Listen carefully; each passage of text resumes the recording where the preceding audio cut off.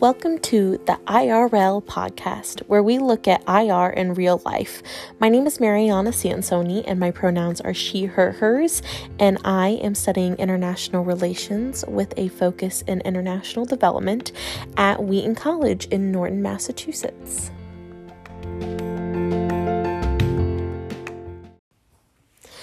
In this 3-part series on this podcast, I will be exploring how theories of international relations surrounding refugees in particular impacts policy in different nations, and what that policy looks like in actuality once the refugees arrived in developed countries like the US. In this first episode, I will focus on laying a foundation for more traditional IR theory, like realism and liberalism, and contrasting that with a newer lens and theory of critical theory, and kind of building a framework to help us understand how and why foreign policy is made. So let's just jump right in.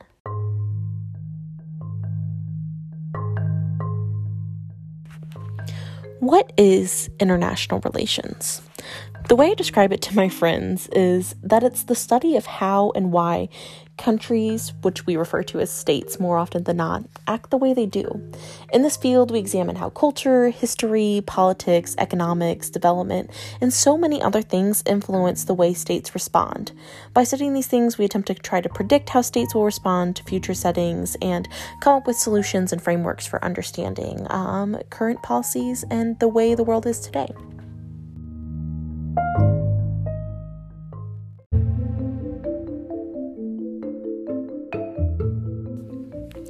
So one of the oldest methods that we use and theory frameworks that we use in international relations, and it's actually the first one we kind of learned in school, is about realism. As with most theoretical lenses, the number of branches and sub-branches of realism is vast. Nonetheless, one of the main tropes is the base need to gain and maintain power. In realism, there's a fundamental understanding that states act in a, quote, fundamental state of nature. And what this looks like in layman's terms is states are always acting with only their base instincts to either protect the power they already have or seize more power to protect and expand. And regardless of domestic politics, states act as unitary actors, meaning they only act like as one thing. Nothing outside or inside influences how they act. But if I had to summarize realism in just a few words, it would be politics and power. Politics are the main driving force for the way that states act towards each other. And underneath every decision as a state actor, the base need of human nature and its need for power can be understood and predicted. Realism is not only a lens for traditional IR theory, but there's also another theory or a common umbrella, and that's liberalism.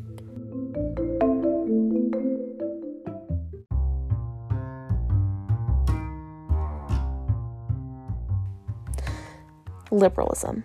And I don't mean liberal as we often think about the word in American politics, but instead more Western than anything else. In my research, Andrew Moravich articulated the 3 core assumptions about liberalism across the whole theory lens the best, and he says them as followed. The first core assumption is fundamental actors in world politics are individuals and privately constituted groups with autonomous preferences. The second core assumption is governments and states represent a subset of domestic social actors. And the third assumption is interstate behavior is shaped primarily by the pattern of states' preferences and not just by state power. And what that really means is, first off, going back to the first core assumption is fundamental actors in the world politics are individuals and privately constituted groups. This is very different than realism. And realism is the state is one actor by itself. And liberalism is allowing for nope, there are businesses and corporations that are not even just inside a country, but outside a country. And the individuals that make up a state are what kind of makes it move and function. They have autonomous preferences. They have what they want. And it goes into a second point that the governments of these states are made up of these autonomous preferences from social and domestic actors. And it really kind of sets itself up for democracy. And one of the core assumptions is the individuals of the state should choose how states act. It's not just based off of base of nature and how people are searching for power, like in realism. And in the third, the interstate behavior is shaped primarily by the pattern of state preferences is really important. It plays into the second part because it's not just how individuals who elect their government, but it's really like how their behaviors indicate, which means like some country from Latinx or Latin America might act very different than, let's say, a South Asian country, and their individuals and their cultures and things are going to play a part in how they act with each other. Whereas in realism, it kind of like took this approach of like, oh, we're just going to act in the basis of power, how at its natural state with no individual or private actors.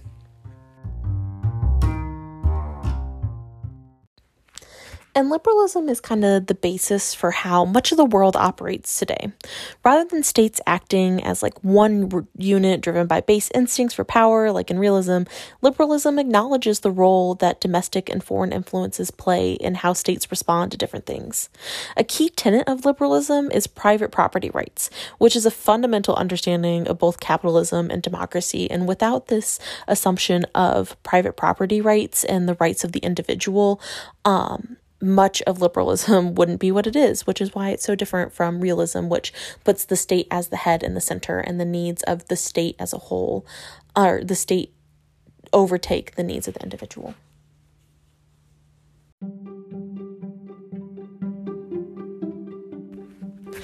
The third category of theories that we'll be examining is called critical theory, and it's a little bit different than realism or liberalism like we've been talking about. It's more of a broad theory-based concept, which includes a lot of different, not necessarily competing ideas, but different spectrum ideas. So what I found that I think best summarizes it was by Raymond Duval and I'm not even going to try the last name, Vadarjan. But they said in their paper, the best way to describe critical theory is to, quote, share a commitment to challenging the naturalness of the existing world order and the acceptance of dominant relations and practices of power. Critical theory focuses on analysis of the effects of power on the differential ability of actors to control their own circumstances.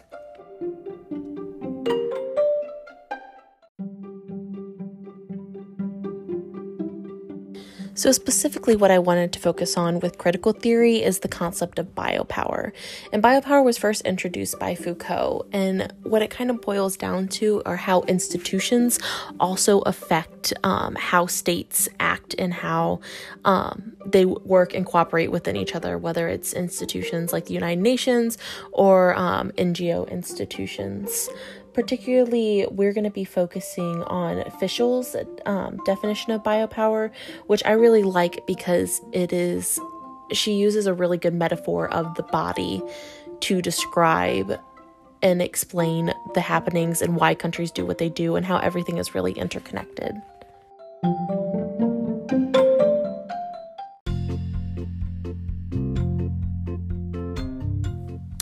So what Fischl is doing is she's moving a little bit more away from traditional biopolitics when it comes to the negative view that they often have in literature, and she's specifically positing positive body politics. She, quote, says, "I argue that biopower is to be grasped not merely as the capture of life as an object of power, but as intense, creative, infinite, and in its Spinzolan take, in which life became subject as well. This reversal biopolitical critique is one that emphasizes the vital connection and entanglement of responsibility. It is an underlying theme of all the chapters in her book. This book takes life as a creative intensity that can offer new solutions and new ways of engaging with the world." And so she has a couple different ways in which she sections off. I'm taking this from her book. But the first thing that is the most important is to have, quote, a rethinking of ethics and responsibility leading to a diffuse sort of ontological gratitude for the post-human era towards the multitude of non-human agents that support us. And so, like, while those sound like a lot of really big words, what she's really saying here is she's wanting to think of the ethics and responsibility, similar to how a doctor thinks of the ethics and responsibility of taking care of the body as a whole. She wants us to view the world politics as that. Often in more traditional theories, we're thinking about, what's best for the state of whatever, the state of Azerbaijan, the state of Bhutan, the state of the United States, and how they interact with each other, and always having those alternative motives of power. And what she's saying is we need to take a step back from like just the individual state needs and more of the broad, like holistically, what do we need as this world and the ethics surrounding that. I think a really good example is climate change. Climate change affects everybody on this planet, but we often take an individualistic approach to it. The second implication that she says for her biopower is, quote, is it's explicitly political. Human politics needs organized collectives, institutions, and organizations to reflect the dreams of nested subjectives. Which is what she's saying here is that human politics need to be able to come together and like work towards a goal. And it's not just France working towards the Paris Climate Agreement. It's the United States, it's China, it's all of these other countries and organizations and institutions. For example, in realism, it's really just like, what is affecting just China? And China's just going to focus on that. But what she's saying here is like, no, we're going to need those organizations that are multilateral and go across nations, that aren't just focused on the economics like liberalism is.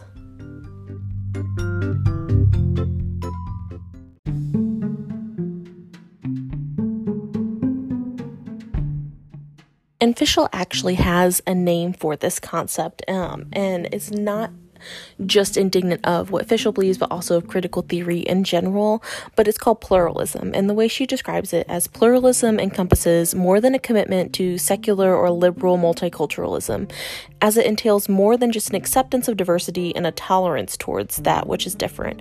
Supporters of pluralism must engage with energetic interest across lines of difference and, importantly, support differences as if their own lives and freedoms depended on it.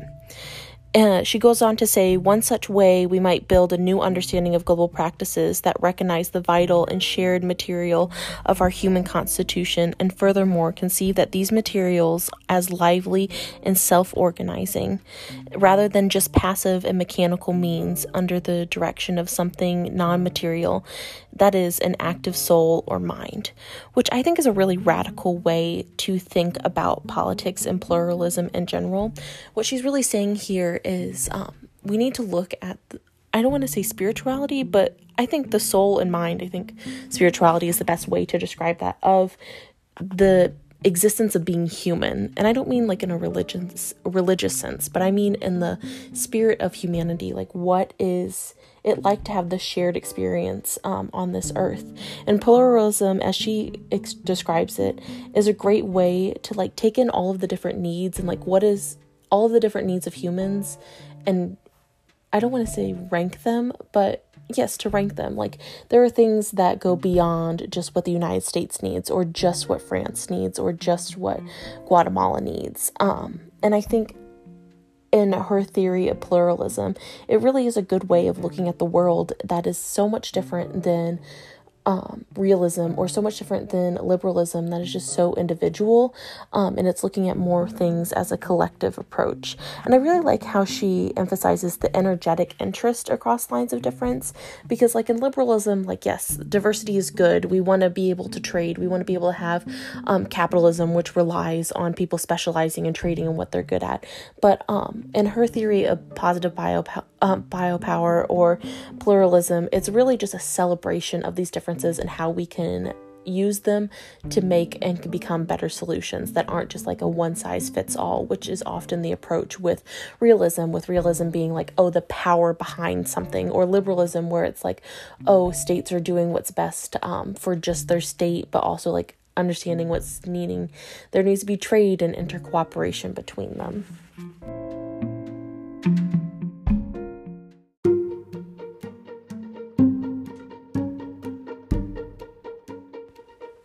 So now that we've kind of defined like what is realism, what is liberalism, and what is critical theory, how is this going to be applied? Like what can we do with all of this information? And so I think what I'm really going to focus on in this series is like how this affects refugees in particular, because we could go into many different case studies on like how realism is applied, whether it's war or peace or economics or development, and what all of that means. But I think we're really going to focus on refugees, particularly what is it that each of these theories says about borders? Because I think when you think about the refugee experience, the definition of a refugee is someone who is fleeing like war, persecution, like they're fleeing for their lives and having to leave their home and their country and go to someplace new. And while that's a very personal experience, I think in the theoretical realm, like this is where we need to look at how states interact with each other and why they are going to war, and where theory fits into the reasons behind predicting what's going to happen, and then like having solutions for these problems of refugees and things like that. And I think what we really need to focus on is like, what is a border? And what do each of these theories think is a border? In realism, a border is something that is very poignant and very defined. A border is a lot of where your power is most vulnerable as well as the strongest. And like we said with realism, it's very much focused on the power of the state, and the state as like one unit making decisions all together. And these borders often are a point of contention, a point to gain power, to lose power, and they play a really big role in that. And so like, what does that look like for refugees? Well, I think a lot of the reason we have refugees, for example, in the Middle East, is because Western countries came in and drew those borders without really input of the local people. And so there's a lot of contention along these borders. Let's look at Africa, for example, and what's going on in Eritrea currently. Borders are a large part of like why people are going to war with each other. They're trying to seize back land and power and culture in how these arbitrary borders are drawn. And so this is like a really good approach of like, well, realism is like, yeah, that makes sense for why they're going to war. Whereas like in a liberalist view of borders, it's more of, you don't want to go to war with someone because we all have a common interest. We all want to develop, we all want to make money, we all want to have our own democracy, as seen by the West as the best. And so borders are seen as this thing of like, yes, we have them, but we're able to work across them. But they still have like economic and barriers and whatnot. But when it comes to critical theory, borders get a little bit more nuanced. I think, yes, there are borders that are drawn and there's something good to be said about them, but it's wanting to take more of a look at like holistically, well, like why are borders drawn at like a place that divides two people? You can look at Azerbaijan and the war they just recently went to, and what's going on is like borders separate people. So why are we not doing this as a way? Why are we not redrawing borders? Why are we not making it so humans can flow back and forth, and looking at this holistic approach for like, well, what's happening with refugees and what is a border and why does the border not have to change? And so I think we're going to explain this a little bit more in the second episode, where we're going to really dive into like two different case studies on like the effects of borders and how they were drawn, and then what that means for refugees and why how foreign policies have affected that.